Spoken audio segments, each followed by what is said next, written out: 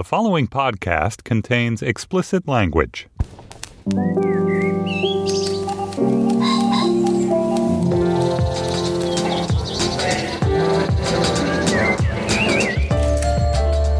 I'm Stephen Metcalf, and this is the Slate Culture Gabfest Live from the Mount edition.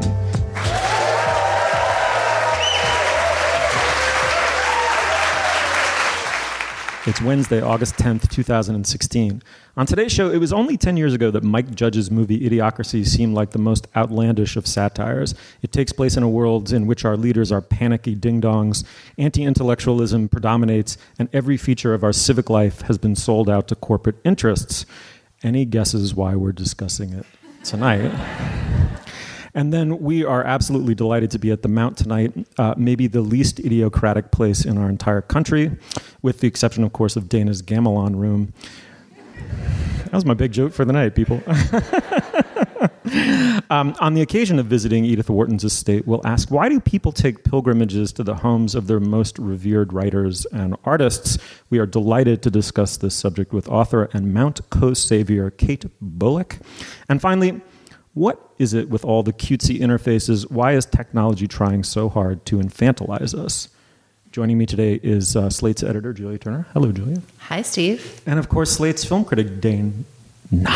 Stevens, yeah. That's cute. We can say Steven together. So, Julia, before we dig in, do we have business? Well, first of all, we're in this very intimate stable. We are at the Mount, but we should clarify we had cocktails at the Mount, the classy manor of Edith Wharton.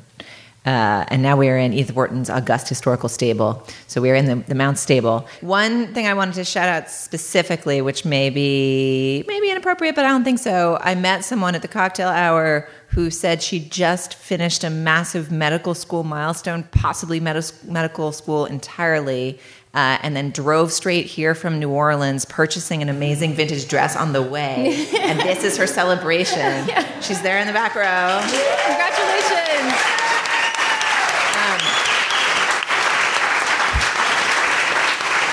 What was your name again? Jessa. All right, so congratulations, Jessa, for completing your medical school milestone. You can tell us more about what it was on the hike tomorrow. All right, that's my business. Proceed. All right, let's do this. Idiocracy is the 2006 satirical feature film directed by Mike Judge. It stars Luke Wilson as the, quote, most average person in the entire armed forces. He's a U.S. Army librarian who, as part of a secret program, is placed into suspended animation where he is supposed to stay for only 1 year, but thanks to a series of mishaps, he wakes up 500 years later, only to discover an America gone completely to seed. So much to see that he's the most intelligent person alive. The people are de-skilled zombies. The government is a reality TV circus. The economy has collapsed in no small part because a mega corporation has replaced water with a Gatorade-like substance. And they're using it on the crops. Har har. The film co-stars Maya Rudolph as a prostitute who accompanies Wilson into the future. Why don't we listen to a clip? Julia, do you want to set it up for me? So one of the writers, not Mike Judge, but Ethan Coen, who wrote the movie with Judge. Not of Ethan and Joel Coen, but separate guy, Ethan different Coen, with an H. Tweeted earlier this year, I didn't realize Idiocracy would turn out to be a documentary or something to that effect, which then spawned a number of articles pointing out that a reality show star now seeks to be our president. And so we thought we'd screen a clip where the president in 2500 odd, whenever this exactly takes place, whose name is President Dwayne Elizondo Mountain Dew Herbert Camacho, played wonderfully by Terry Crews, expresses something about his governance plans to his populace. Ladies and gentlemen, the President of America! President Camacho!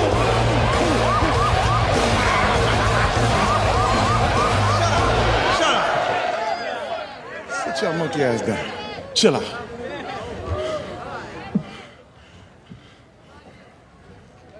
Shit! I know shit's bad right now, with all that starving bullshit, and the dust storms, and we running out of French fries and burrito coverings. Yeah. But I got a solution. That's what you said last time, dipshit. I got a solution. You're a dick. South Carolina, what's up?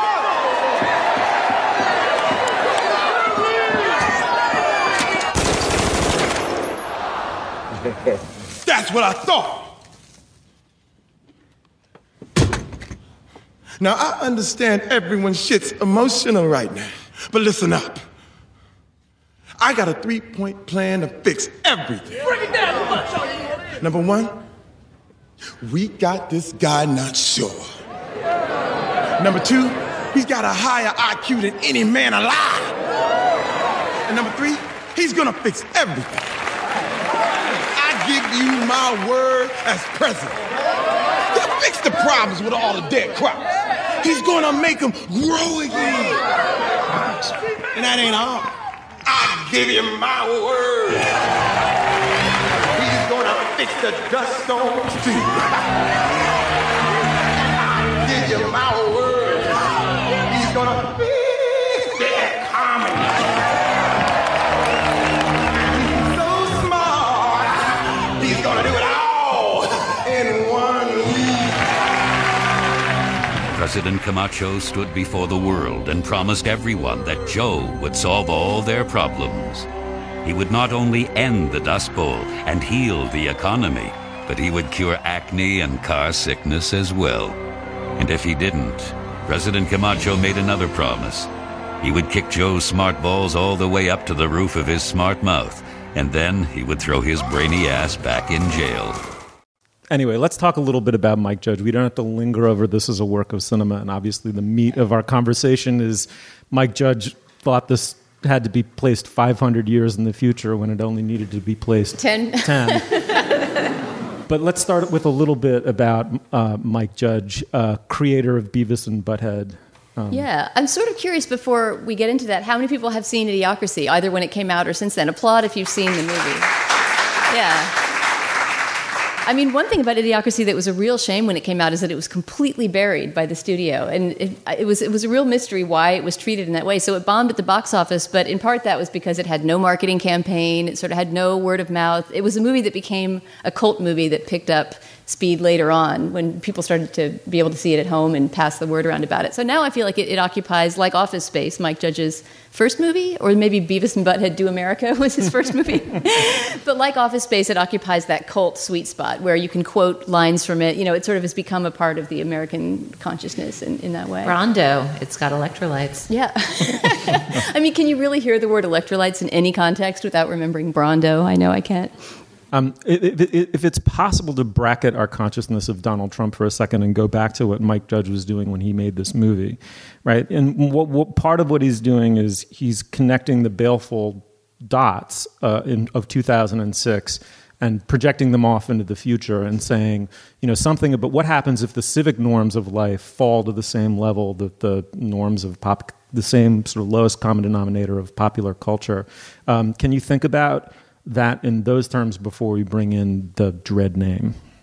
Yeah. Well, you mean like what that extrapolation would have meant in its own time. Right. I mean, it had to have seemed somewhat plausible or else the satire had no traction, and it had to seem completely freaking outlandish or it wouldn't have been crazy and funny.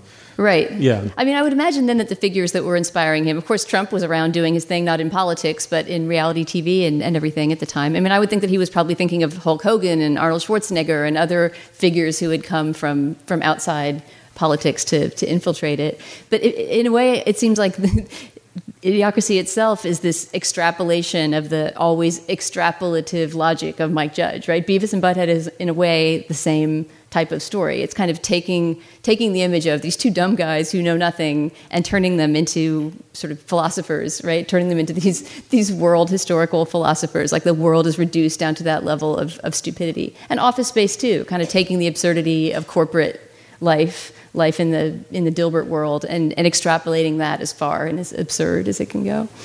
All right, Julia, the time has come to drag in the horrible name that I think several months ago we promised, or Dana vowed she would never, ever speak of ever again. Can I just look back with nostalgia on that show last summer when I didn't even want to do Donald Trump because I thought no one's going to be talking about this in 2 weeks. It's so old. It's so over.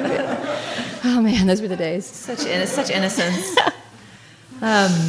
Yeah, I mean, one thing that struck me, so I saw this movie not when it came out in theaters, but probably, rented it, or I probably put a VCR into a square receptacle or something in 2007, and thought it was funny, liked it a lot, thought it seemed cathartic to watch in the last years of the Bush era, right? When you felt very alienated from, or I don't know how you felt. If you were a person who felt that Bush was not a good president and had made a number of serious governing mistakes, and you could not understand how you could be a fellow countryman or woman with people who believed him to be a good president who should continue to rule, it was cathartic, I think, to watch this and be like, look, if things continue in the direction of the people who have put in charge the person who's in charge now, that will be a disaster, a very comedic, dark, cynical disaster. I did not experience the same kind of catharsis rewatching this last night, even though Trump makes George W. Bush look like a delightful and statesman-like figure. Yeah. But this movie struck me as like a shocking flashpoint of how far we've come culturally in the last 10 years. It seems really mean-spirited and really conservative in a certain way, because what it seems to suggest is that poor people are stupid and that's their fault, and they're reproducing at a greater rate than rich ninnies who are smart, and thus poor stupid people will take over the world, and won't that be hilarious? And I found it to be deeply mean-spirited and kind of conservative and awful in its politics when I watched it again. One person agrees with me. And I, not in a way that made it bad to see or not interesting as a figment of its own moment, but it made me think about what it's like to contemplate a Trump presidency after 8 years of Obama, which encourages me to think there are a lot of forces that are making Trump's message resonate for people who feel really frustrated and feel like their world is being nourished with the poison of Brawndo, that they. But there's no sense of there's a set of structural or systemic forces that make the lives of the people who find Trump appealing miserable. And the tragic irony of Trump's candidacy is that he seems very unlikely to be able to do anything that would make their lives better. Mm-hmm. And I found no catharsis for the Trump moment in watching this film. I didn't find it either. The eugenic thing hits you right up front, and then it's not. It's implied throughout the movie, but it's not really pursued. But it's bracingly weird and inappropriate and unpleasant, and turned me against the movie early on. That said, I drew two conclusions from it. One is that, correct me if I'm wrong, it seems to me that the anxiety, even since 2006, has shifted. And it was kind of a leftover anxiety from as early as the 1970s about the lowest common denominator predominating via television. So there was something about the television had this force to degrade our common culture and enslave everybody to creating, telegenic images. And in the 10 years since, I think it's much more about not the common culture and the low level of the common culture, but how salamied up into little niches we are on the internet so that people can find their own truth. They can find their own narcissistic ideological mirror and look in it and find themselves affirmed as a supporter of Trump. So in that sense, it didn't grab me, but it's all one sentence. I did come up with a little theory. Do you want to hear my theory? I do. I'm want to marvel at your original observation, which strikes me as no. We're done with trenchant. That train left the station. Right along. Do you want to hear my theory? Absolutely. Well, look like you do. Just kidding. So it occurred to me that so civic norms are fragile, right? Once someone decides to break them and revel in breaking them, you don't know where it's going to stop. What I thought was interesting is that a crowd of people can be two things. It can be a mob or an audience, and it's not clear going in which it's going to be.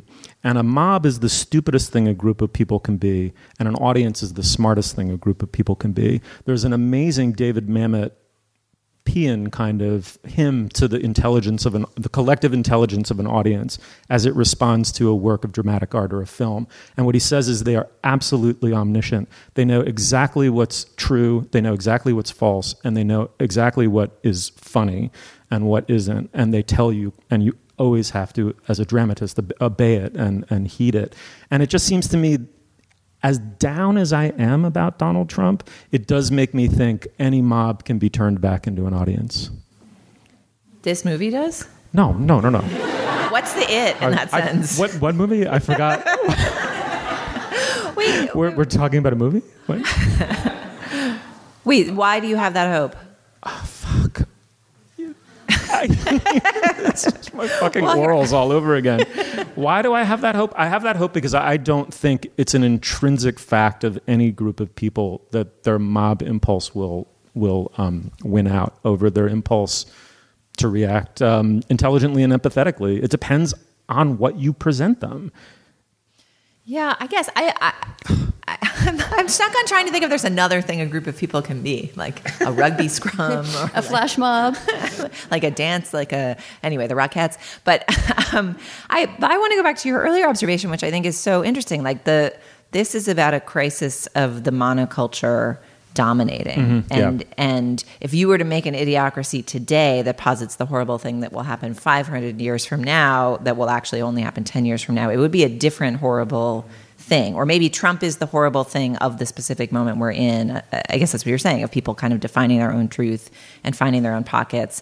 I had a conversation yesterday with a Trump voter and stipulated this is like the Tom Friedman horrible thing where you like meet a person in New York City from whom you are purchasing a service and then you ask them about their political beliefs and then you extrapolate and draw conclusions. But I met a Trump voter in New York City yesterday, and was just like boggled. She had her own whole set of facts that were not incorrect facts. She just was paying attention to different facts than I was paying attention to. But she was like a Black Trinidadian immigrant who was just not having it with Hillary, thought Trump could, and felt like no one she knew could get a job. And Trump seemed to agree that the country had gone to shit and was promising to fix it. And she, like, I was like, oh, you do not live on the internet that I live on. You do not live with the set of facts that I live with. And that seems to me really pertinent to the moment. Well, and that's something that the movie strangely doesn't foresee is the rise and the importance of social media. I mean, didn't Facebook start around the same time, 2006, a couple of years before? Yeah, I mean, I think that's one way in which this movie isn't so prescient, is that it doesn't foresee that nichification of culture and the way that people create a bubble in which they see only their own beliefs. I mean, I almost would imagine, another movie that came out in 2006 about a kind of eugenic dystopia was Children of Men, an Alfonso Cuarón movie. And the kind of dystopic future that you could imagine projecting from our current, embeddedness in our own internet bubbles. There's a very strong image for that in Children of Men. If you remember, there's a scene where the son, the kind of teenage son of this high-up diplomat who's played by Danny Houston, comes into the room as Clive Owen and Danny Houston are discussing, this problem of like, why is humankind not reproducing anymore? And this teenage boy comes in and he's completely wired into a helmet with wires sticking out of all his fingers, and he's making these strange motions. And you think at first that he's sort of a zombie or a monster or something, and you realize he's playing a game. He's in some sort of futuristic, alternate virtual reality that he's enclosed within. And that seems like a more powerful projecting 500 or 10 years into the future for me. Yeah. All right, as we segue out of this segment, we should acknowledge that there probably is no greater gap between sensibilities as that between the creator of the Drawing Room Tragedy of Manners, Edith Wharton, and the creator of Beavis and Butthead. And I think we should... They both happen in living rooms. I think we should celebrate that with a joke. He said Mount. All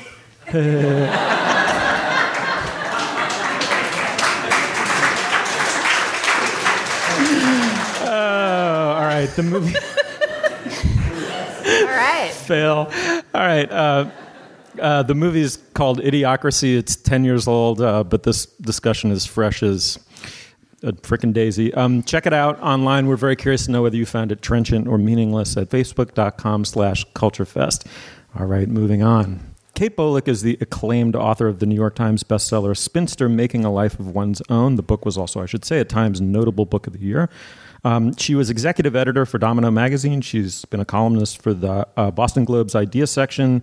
She is a contributor to The Atlantic and our very own Slate magazine. And I should say she was instrumental in helping decide the now happy fate of the Mount, as I understand it. We'd love to hear more of that. We are absolutely chuffed to be joined for this next segment by Kate Bolick. Kate, come on up.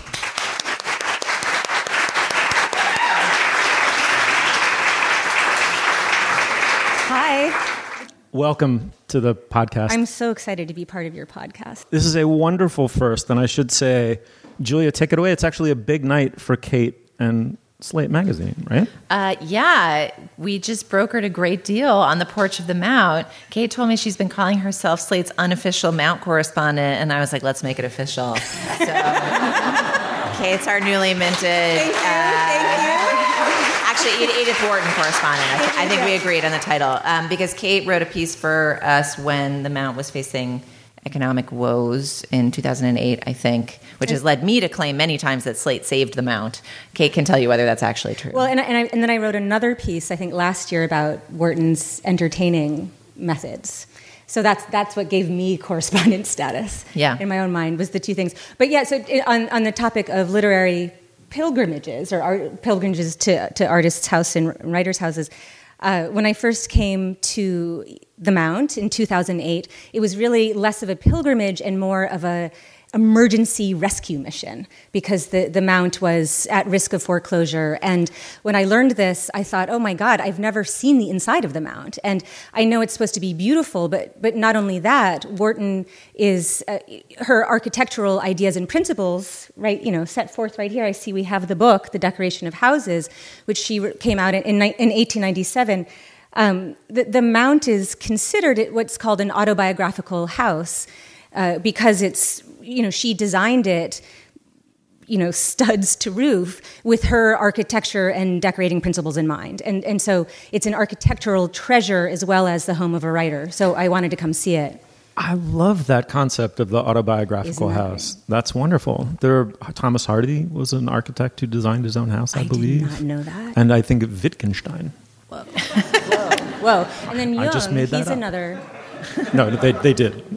That's fantastic. Talk a little bit about, give us a little background on what this house meant to Wharton and what works she wrote here, and then especially about what ghosts you find lurking in it,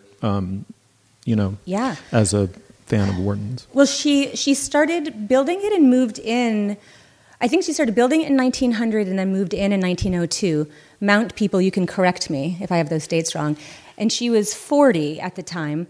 And she had been publishing a lot, but she wasn't yet the Edith Wharton we all know and love. So The House of Mirth came out in 1905, I believe, and that was her breakout book. So she wrote that at the Mount, and she famously wrote in bed before lunch and would, toss her sheets of paper on the floor, and later her lady maid, whatever that's called, would collect them off the floor and type them up for her. And it was while she was out, so not only did she design this exactly the way that she wanted it to be, and I will pull back and say a little bit more about that, which is that, she grew up in very wealthy New York, and the way to summer and so, entertain. Everybody went to Newport and lived in these enormous houses, and the kind of entertaining of that time period was so, to her, stultifying, just about changing your clothes 4 times a day for each event and lots of insipid small talk all day long. And so for her, the Mount, although to us or to me, it looks very grand, it was, a real step down in a way of making something more intimate so that she could entertain and socialize on her own terms. So it's important for that. I hadn't thought about it, but at the turn of the last century, it was an unusual choice maybe to not be in Newport or one of a few other places and to be in the Berkshires. This was really avant-garde. Yeah. Any ghosts? Have you run into any phantasms of your imagination or hers? Listen, I have not run into any ghosts, but when I did that Slate rescue mission and with a photographer and she took pictures, so we spent a Saturday here and the photographer shot the whole place, and I at one point took a nap on the sofa and I drooled a little bit. It's not Wharton's actual original sofa, but that felt very cool and very intimate. And then a couple of years later, the Mount now hosts a writer's residency, and I was the first year of that. So I spent a week in January staying at the Blantyre, which is Downton Abbey stateside, is how I think of the Blantyre. And it's total Gilded Age, Wharton era living. So I lived there by night, and then by day roamed around the Mount with my laptop and took more naps and read and wrote. And I have a chapter on Wharton in my book, Spinster. And doing that, to really live inside of the house for a good part of the day, in the dead of winter, just snow everywhere, it was freezing. I was wearing a hat and scarf the whole time. I mean, there is heat, but it was, I really got a much different feel for her. It was really important for me in the writing of that. Right. Well, that leads beautifully into, I think, where we want to go with this next, which is why does one go and what does one discover when one makes such a pilgrimage? Julia, where have you gone in order to commune with someone you really truly admire? It's interesting. Pilgrimage is not the right word for the houses of the artists that I visited. I've gone to visit the houses of artists in places where I already happen to be. So I came to the Mount probably 10 years ago with my family, and my mother wrote about design, and I'm interested in design, and I learned more coming on that trip about how interested Wharton was in design and the fact that this house and its principles were not just like a fancy house, which is what it reads as now. You're like, it's a fancy old house. But that actually was sort of a radical new way to make a still pretty fancy house for a rich lady at the time, and, was interested in that intellectually. But the other places I've been are totally random, like out in Long Island, Jackson Pollock and Lee Krasner, the house where he developed his style, which has a little cabin that's still got the spatters. The totemic spatters are on the floor where he spattered his spattering.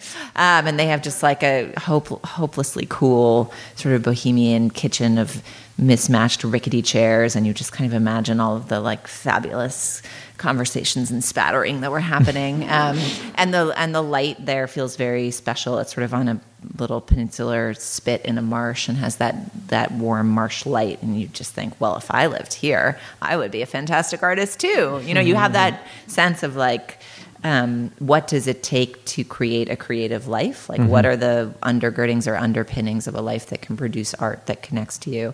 And I like Pollock, but he's not like my guy, And then I went to Cuba with my husband last year, and we were like, "Don't take us to Hemingway's house." Like, I sort of have the callow feminists snobbery about Hemingway. Like, whatever, dude.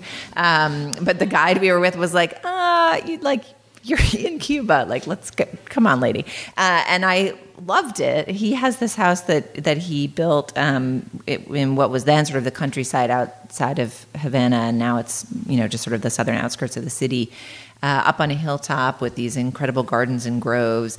And the whole house, somewhat surprisingly to me, is built around hospitality. Like the lore of the place, who knows if it's true, is that the table was always set with an extra place, and the whole idea was that the Hemingway and his family would kind of welcome stragglers and people in all the time.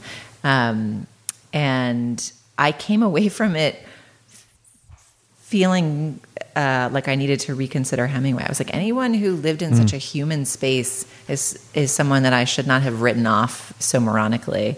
And I bought and read The Old Man and the Sea afterwards, and found a different way into the work, having seen the humanity of his space in a way that feels... I don't know what it is about seeing people's spaces and objects that feels like it gives you a way into their brains, but it does. Absolutely. Did you drool on anything, or no? I think I caressed. Left it like you found it. I think I caressed the boat. That counts. Maybe. Yeah, that's close. All right, Dana. What is it? Work it out for me. What is it about going to a writer's house or hut or wherever? What connects that passionate inwardness that made the work to the banal outwardness of the circumstances in your mind when you do. Well, where have you gone? Right. Yeah. And what did you learn when you went? I mean, there? I think in a way the melancholy of visiting a place like that is that you can never quite make that connection. It's sort of like reading a biography of an artist that you admire, right? You can learn everything. You can read some immense, Robert Moses length biography that tells every minute of every recorded thing they did in their life, and you can still close that book feeling like, but where did the work come from? You can still just feel like you didn't quite get it, and that maybe is part of the passion that keeps people going on those pilgrimages. I mean, it's a good time to ask me this question because I just went on one, not to a house specifically, but I went to Los Angeles to research this book I'm working on Buster Keaton, and the reason that I was going was not really that clear to me. I mean, it had to do with primary sources and some books that I wanted to see at the Academy Library, but those books were completely digitized and can be seen online for free. But it was really important to me to see the actual document. What the book was, this is stepping back a little bit from houses, but it has to do with that aura of primary sources and what they have. What the book was this scrapbook that his mother, Myra Keaton, kept of their vaudeville act, The Three Keatons, because if you know anything about Buster Keaton, that he was a huge star as a child in vaudeville before he ever got into films. And when you read biography, film history, things about Buster Keaton, you'll always see this mentioned, page 28, Myra Keaton's scrapbook, as if it's just another source. And over the years reading these things, I just started to get more and more curious, like, what is this scrapbook? I want to see it. I want to touch it. What did it look like? And so I essentially went all the way to Los Angeles to see a book that you can see online anyway, and it was completely worth it. I mean, the experience of actually seeing it, it's so old and precious, this document, that you have to sit in a room with a conservator who turns the pages for you. And it was so much richer than I expected. There was no feeling at all of, well, I could have gotten that information online, but it's sort of nicely sentimental to see it. There was an actual sense that, that knowledge and wisdom and history and love and all of these things were contained in that document in a way that couldn't come across in a photograph. Lovely. No, that's beautifully put. I had a somewhat similar experience. I was writing about the painter Jean-Michel Basquiat, and there was a very small art gallery in Harlem had an exhibit of his notebooks that I think now have traveled a little more far and wide.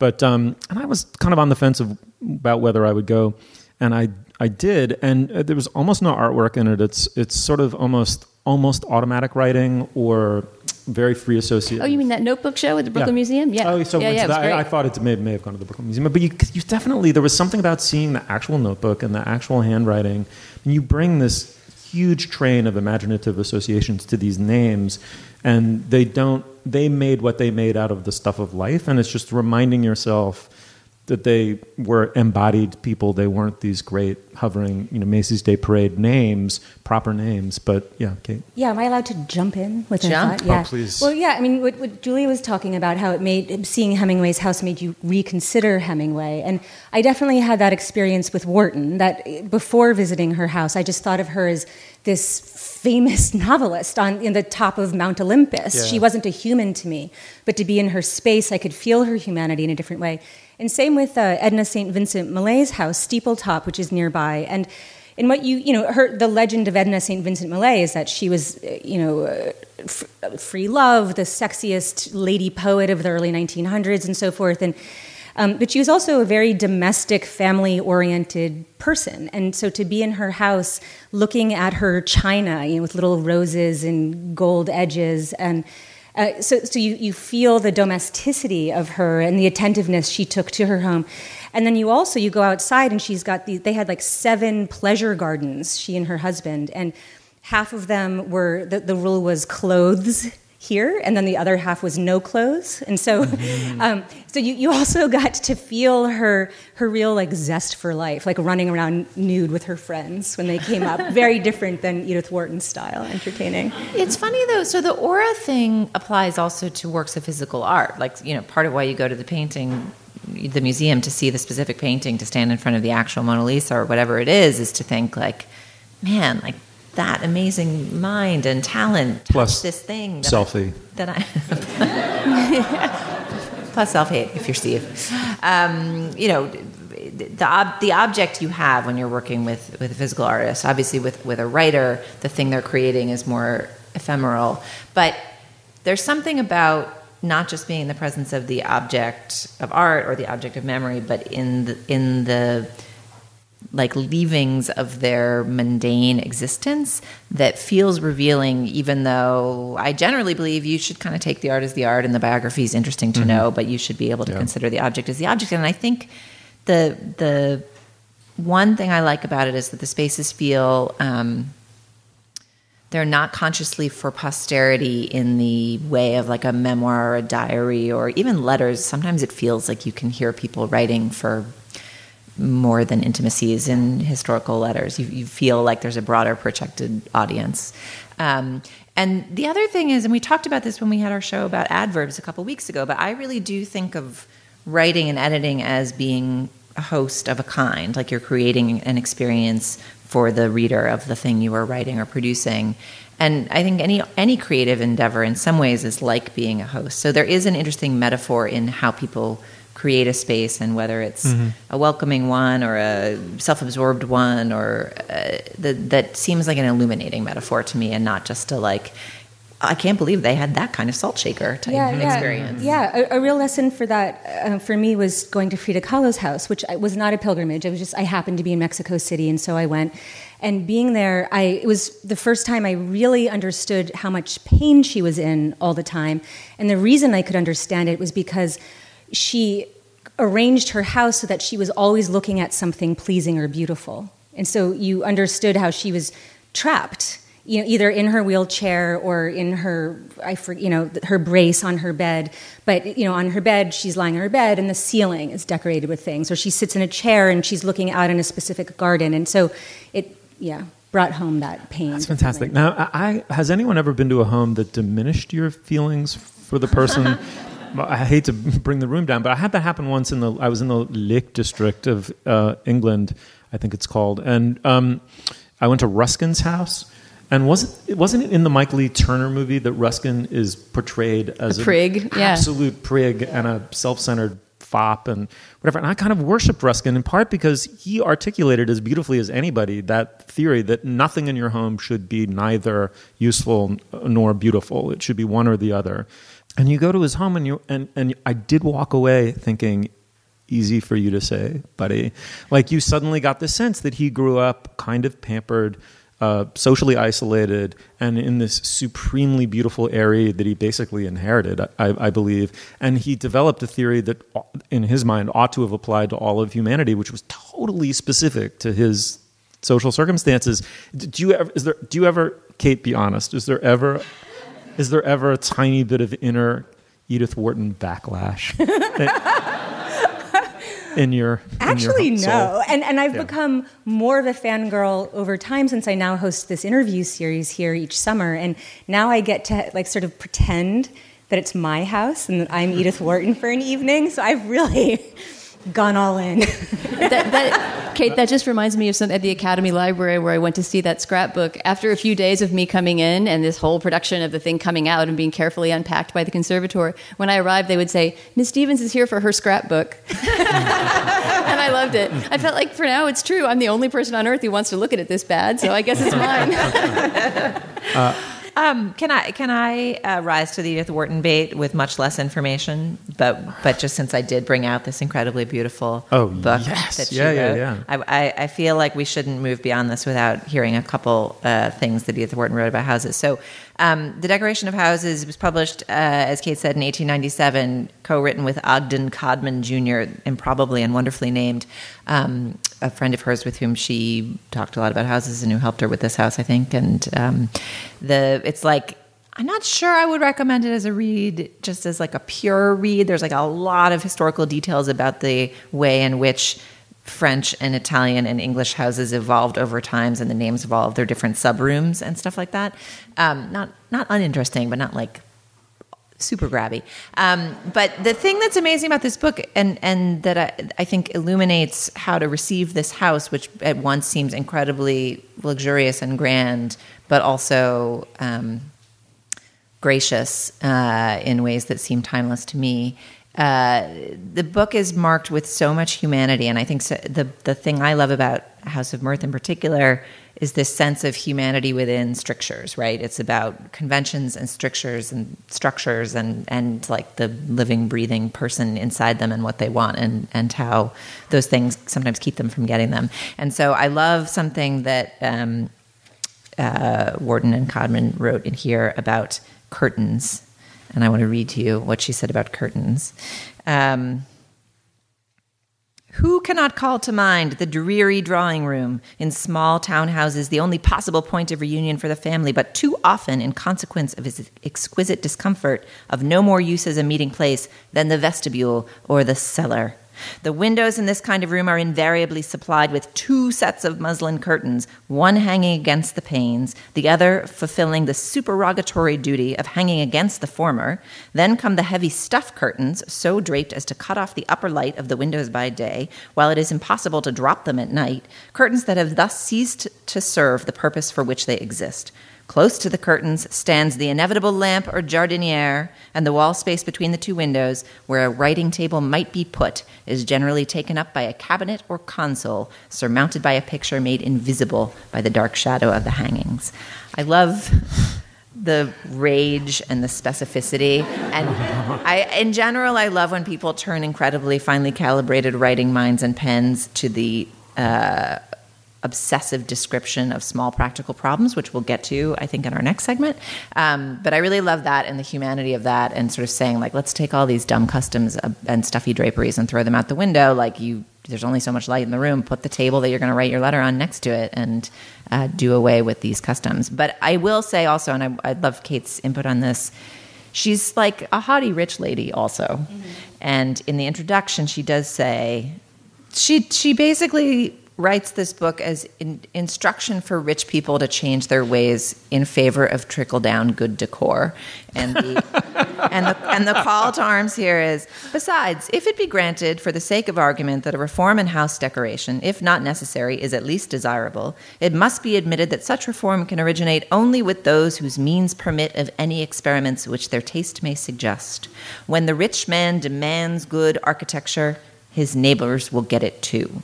The vulgarity of current decoration has its source in the indifference of the wealthy to architectural fitness. Every good molding, every carefully studied detail exacted by those who can afford to indulge their taste will in time find its way to the carpenter-built cottage. Once the right precedent is established, it costs less to follow than to oppose it.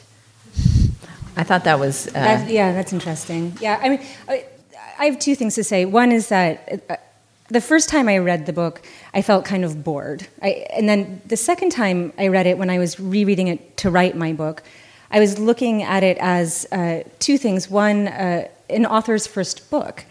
And that way that when an author has her first book that she's writing, how she has so much to say, that really isn't about the issue at hand, but she's piling all of that in. And really, if you read it as a work of sociology and her ideas about America and how we live, it becomes fascinating because everything becomes a metaphor for how we live. And second, I have a theory that, you had your theory earlier, that she was asthmatic. And so here she was being one of at the front lines of changing the ways the rich decorated their homes, getting rid of Victorianism, which was just tons of upholstery and curtains and overstuffed furniture and throw pillows and fringes and rugs.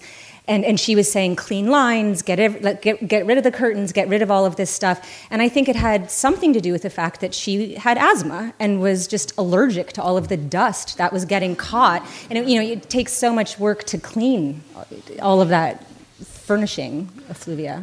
That's fantastic.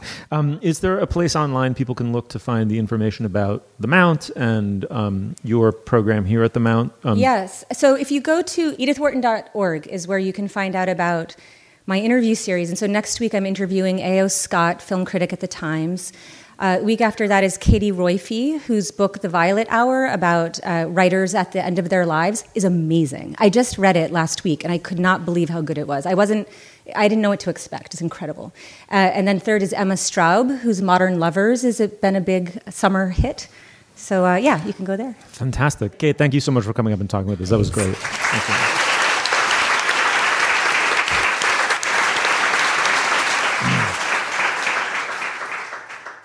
All right, moving on. There is the language that adults use with each other and the language they use with children. So writes Jessie Barron in the web magazine Real Life. He continues. Actually don't know the gender of Jessie Barron. No, we drew a different conclusion when we read it today. Jesse Barron continues by saying, in linguistics, the language adults use with kids is known as child-directed or caretaker speech. Caretaker speech obeys a separate grammar from adult speech with diminutive inflections and suffixes. It might have doggy-woggy in place of dog or hammy instead of hamster. That tone, Julia, might be appropriate when you're talking to a child. Her problem is that it's becoming the default mode of speech for technology interfaces. The cutesy user interface is bad enough on its own, but Jesse Barron argues that the tone is seeping into everyday life. I feel like this is a role-playing exercise for you and me somehow. I'm supposed to say, here, the world is declining, we're being trivialized in the name of hypercapitalism. Do you want me to say those things? Because I have no opinion about it whatsoever, but if it's going to give you the flint off of which to spark, I'll say it. I've got a self-igniting flame over here, but I think it's worth. I thought this essay was worth discussing because it puts its finger on a trend in the best way of a trend piece. Where you're like, oh, right, that is happening, and the piece seems to have originated with Jesse Barron's rage at a set of ads for Seamless, which Seamless is a constantly used thing in New York City, but I'm not sure how much it is used elsewhere. It is the service, the app on your phone where you tap in what you want and then people bring delivery to your door, and your credit card is charged and you never have to talk to anybody or do anything. It's a great service. I don't know how many of you have used it, but the shtick of it is every time you complete an interaction, you get a little message that says something like, deliciousness is on its way, or hope your roof party is fun, we're bringing you the goods. And instead of just having a formal, consistent message of your order has been placed, you can expect your food in 20 minutes or whatever it is, they have this faux jovial tone to the little bits of copy that interact with you, the user interface of the app. And Jesse Barron argues that this infantilized tone that assumes you're some person on a roof party, or you're need to be entertained and coddled, and not just said, your order has been received and your food will be arriving soon. But the cutesiness of it is fundamentally infantilizing. And I believe Jesse Barron posits by the end of the piece that this infantilization is an oligopolistic strategy of evil corporations to render us all impotent in the face of their rapacious capitalism. Stipulated. Damn, I was hoping for a little more endorsement on your part. But yeah, I'm curious if you guys have noticed the rise of this. The thing I liked most about this essay was just that it pointed out this fact that user interfaces have gone from formal. I mean, in some ways, it's like the drawing rooms we were just talking about, right? The kind of formal, professional, yes, I am giving you cash from the ATM machine type language, to JetBlue's website saying, hi, want to buy a flight? And the various other little casualisms and infantilizing tidbits of internet experience. Have you noticed the same thing?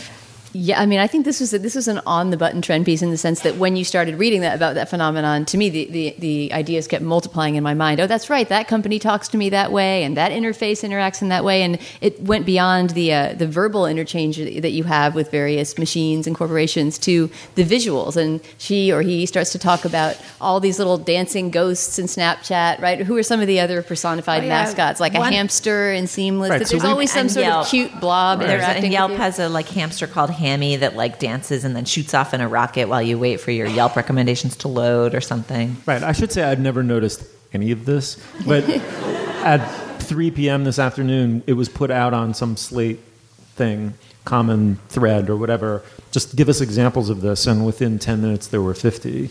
Yeah, and you realize it is everywhere. There were a bunch. One of the ones I liked, the kind of cutesy 404 page, the failure page that you get when a website doesn't load. Obviously, Twitter had the fail whale, which was this charming little whale that told you their technology wasn't working for a few years, although they retired it. But there was another website someone circulated that pictured a sad cartoon girl whose ice cream had fallen off her cone, saying, oops, we can't seem to find the page you are looking for.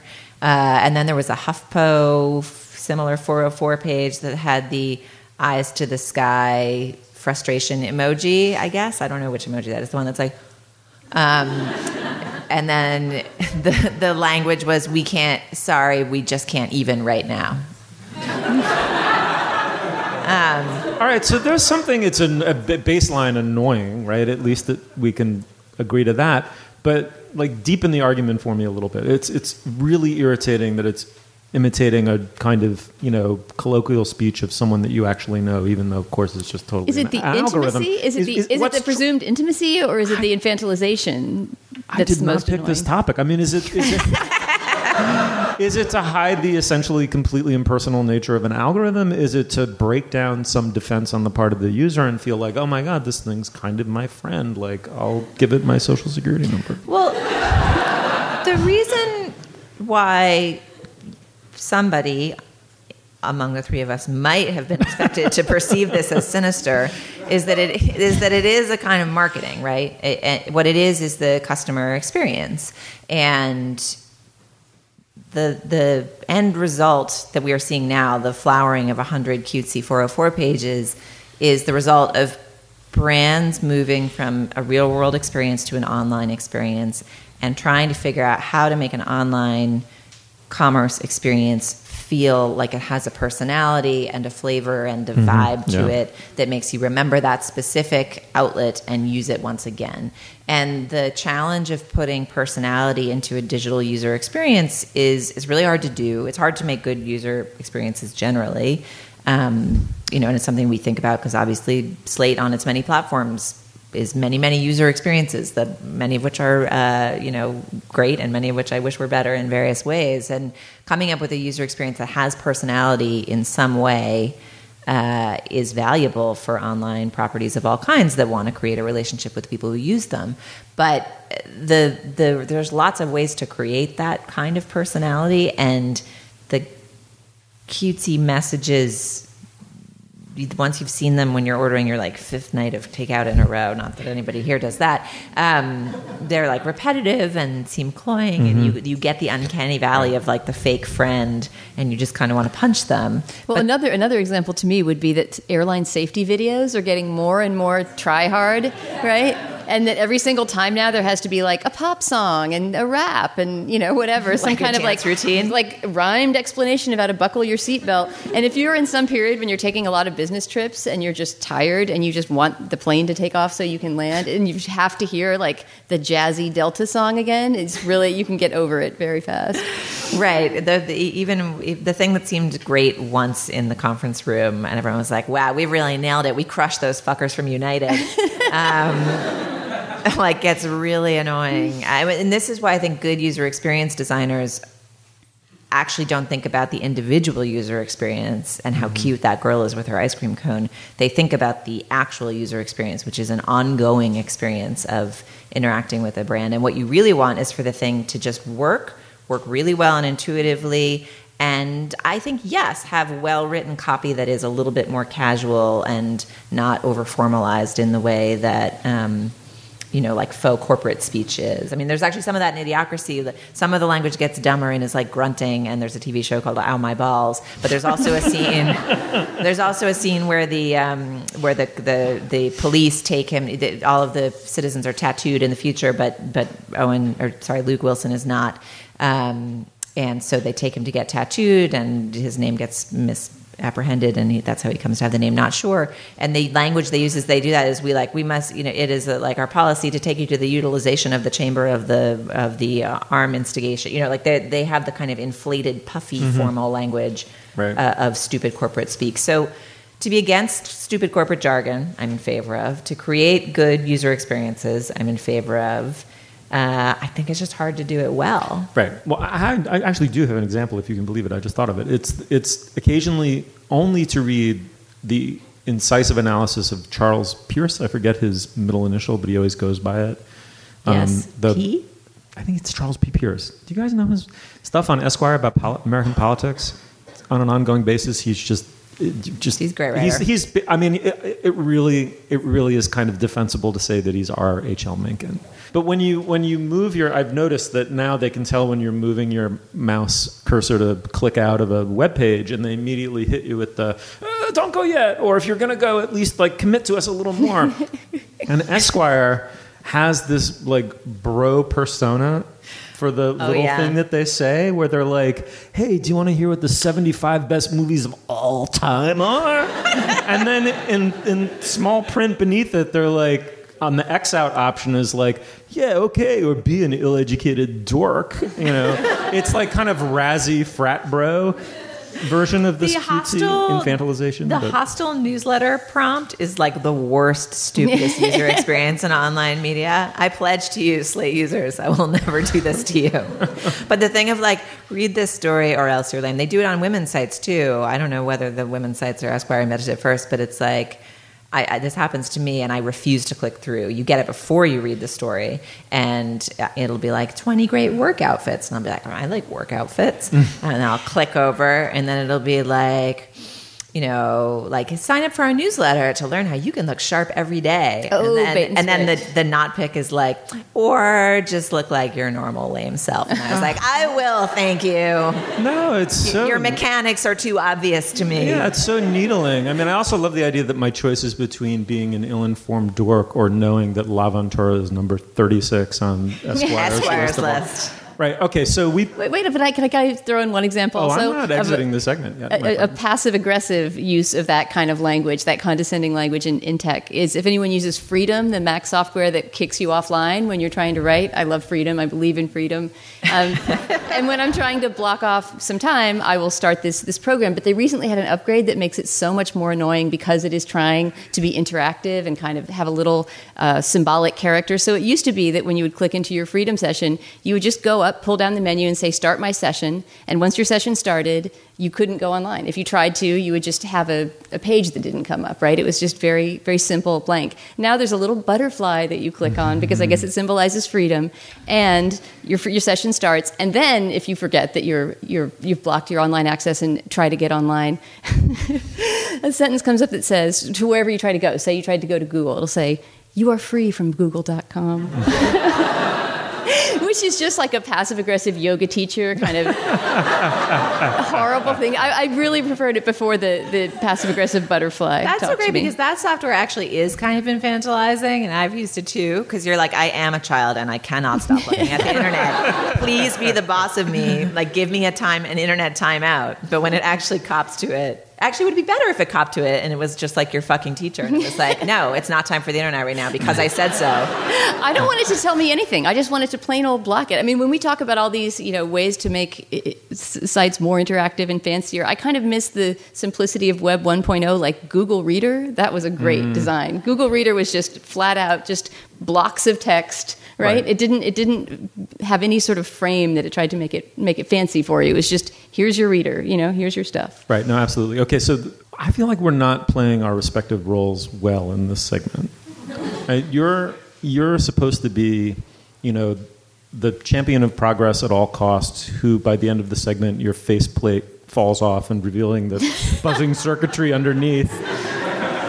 And then you beg us to join the cyborg overlord. Her eyeball pops out on a spring. I am the new digital interface. And then I'm a cowering and fearful Kafka-esque loser who sees decline and sinister machinations in, my shoelaces.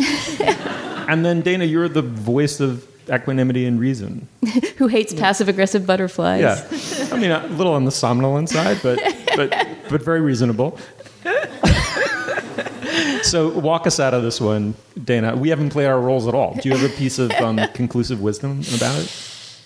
Oh my God, no, I don't. I feel like I need to find sort of the ultimate little cute person, cute figure to close us out, and I don't know who. We have to go all the way back to Clippy, the Microsoft word guy. It's very hard to pick this up on audio alone, but Dana is actually turning into a butterfly right now. You are free from hearing us talk about this any further. You're very free from hearing us talk about this. Okay, the article was by Jesse Barron. I thought it was very well written, by the way. Very smart, very incisive.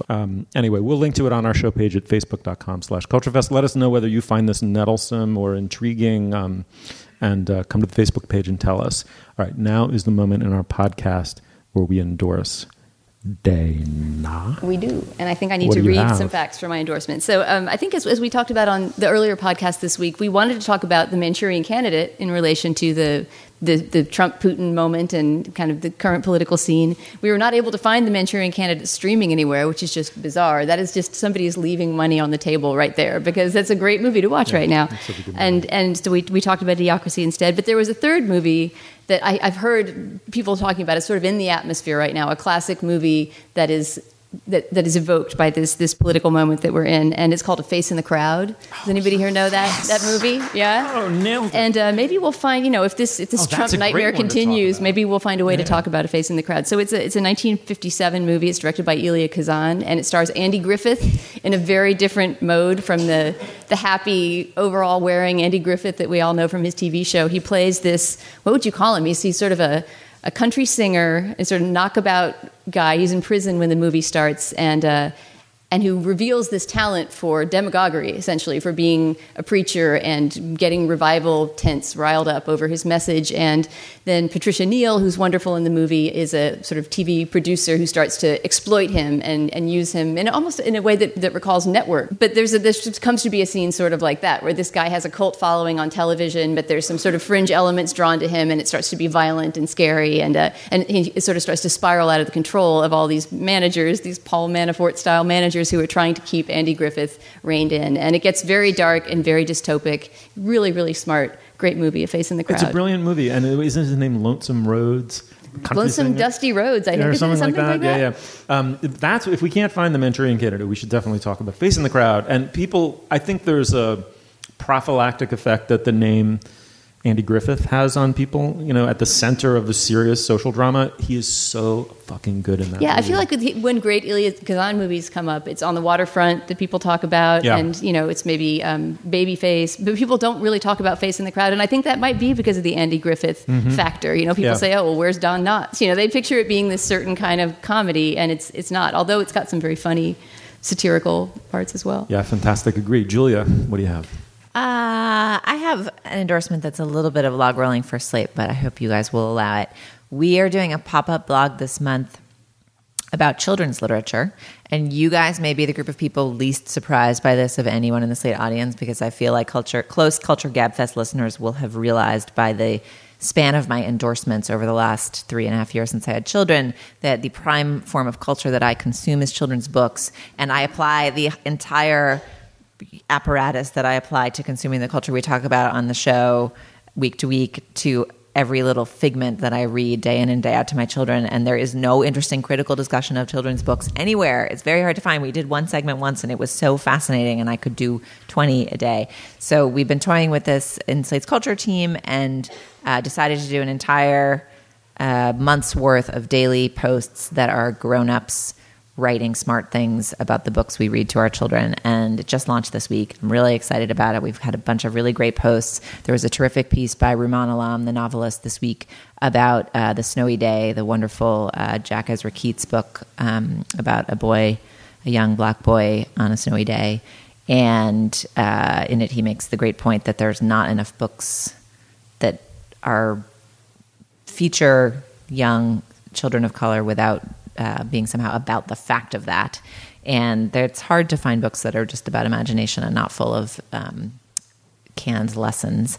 So I'm excited about the whole blog, and I would point you to it. But the specific children's book that has been ensorceling me lately and that I would like to recommend in this very gracious and serene setting is the most beautiful children's book of all of the ones that I've read, which I think is William Steig's Amos and Boris, which is this incredibly beautiful tale of a mouse who sails over a sea and falls out of his ship and befriends a whale.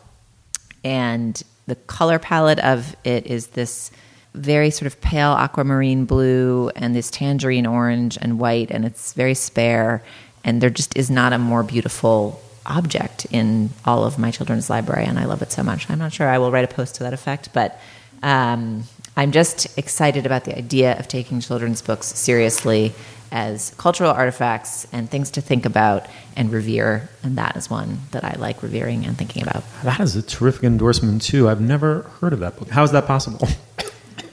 Excuse me. I'm verklempt. I've never heard of that book. How's that possible? It's beautiful. Steig is really, really prolific. I mean, you can read a lot of William Steig and not have read everything. And you don't always want to read a lot in a row because most of his books are about being like existentially depressed. And this one's not one of those, but, or at least that's how I read them. There's usually like a moment of like near suicidal nihilism in the middle of any William Steig book, and then they just chortle along with their darling selves. But anyway, this one's very poetic and beautiful. Is it ensorceling? I was ensorcelled. You guys can read it and look tell me. ensorcelled. Yeah. I'm going to go full Monty here, and I'm going to endorse one indie band no one's ever heard of, one Robert Frost poem no one cares about, and one food and or drink establishment that no one can go to. Hat trick. It's a Steve Grand Slam. Yeah, it is. Yeah. Ding, ding, ding. 3 lemons. All right, so the first one is, anyone know the band The Apartments? You do? There was one hand. You got to clap. How fucking awesome are The Apartments? Right, Australian band from the go-betweens era, blah, blah, blah, blah, blah. But it keeps, I don't even remember how I found out about them. I put them on some huge playlist, and every time they pop up, I'm ensorcelled. I have to walk over and like figure out who retired. it is. It's such a great word. It's anyway, I love their music. The Apartments, check it out. The Robert Frost poem is I wanted to honor the Berkshires with a Robert Frost poem. I have no idea whether this takes place in the Berkshires, but it's very Berkshire-y. It's called The Witch of Coos. Does anyone know that poem? It's in New Hampshire. All right, well, that screwed it up, but not too. It's New England-y, right? But anyway, it's like a traveler. I think a traveler comes to to spend the night in someone's house. He's I don't know, it's a snowy night. He needs shelter or whatever. And this woman just begins. It's a mother and a son, and the woman begins obsessively telling this story about how essentially some ghost, when she a decade ago or something, started rising up out of the basement. And it was like its bones were like dishes being kind of suspended on top of one another and clattering. And over the course of the poem, you realize that she killed her husband, and it's her husband in her own imagination. Clearly, that's not a real ghost story. It's like just in her imagination, she pictures her murdered husband rising up from the basement. It's a fucking amazing poem. I love it. That is not where you think the description of the Robert Frost poem is going to go. Wait, what's that? That's not like what I... When you say I'm about to describe the plot of a Robert Frost poem to you, no, but that is not what I think is going to get described. He wrote a lot of these really, really long dialogue poems that nobody reads or thinks about. I mean, if I were to go back in time and be a self-hating graduate student all over again, I might not write my thesis about Robert Frost's dialogue poems to go with the thesis about Thomas Hardy I already didn't write. But I stayed the night for shelter at a farm behind the mountain with a mother and son. 2 old believers. They did all the talking. That's my Robert Frost impression. So I'm supposed to burst into applause after that. And then the final...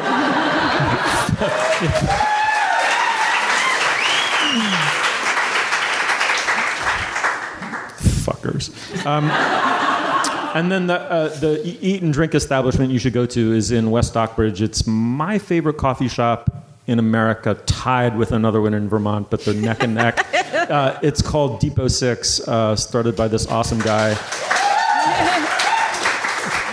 Flavio from Argentina. He got this huge antique roaster in there, roasts his own beans. Just the best coffee you've ever had. One of the best places. I mean, maybe the best place in the world to sit with a laptop and nothing but 2 hours or 3 hours to while away. It's just an awesome place. Depot 6 in West Stockbridge.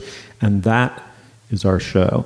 Julia, thank you very much. Thank you, Steve. Dana, thank you. Thank you, Steve, as always.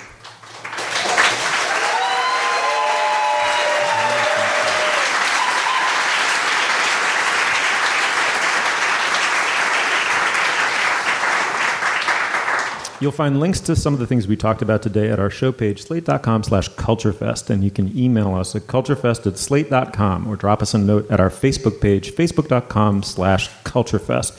Our producer is Ann Hepperman. Our intern is Lizzie Feisen. The executive producer of Slate Podcast is Steve Lichtai and Andy Bowers. Oh, Andy Bowers. Are you the chief content officer at the Panoply Network?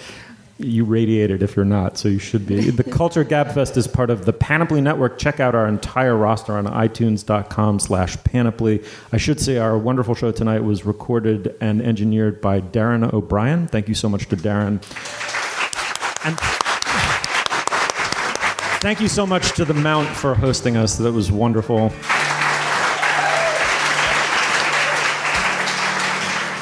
Our Twitter feed is @SlateCultFest. For Julia Turner, Dana Stevens, and Kate Bullock, I'm Stephen Metcalf. Thank you so much for joining us, and we'll see you soon.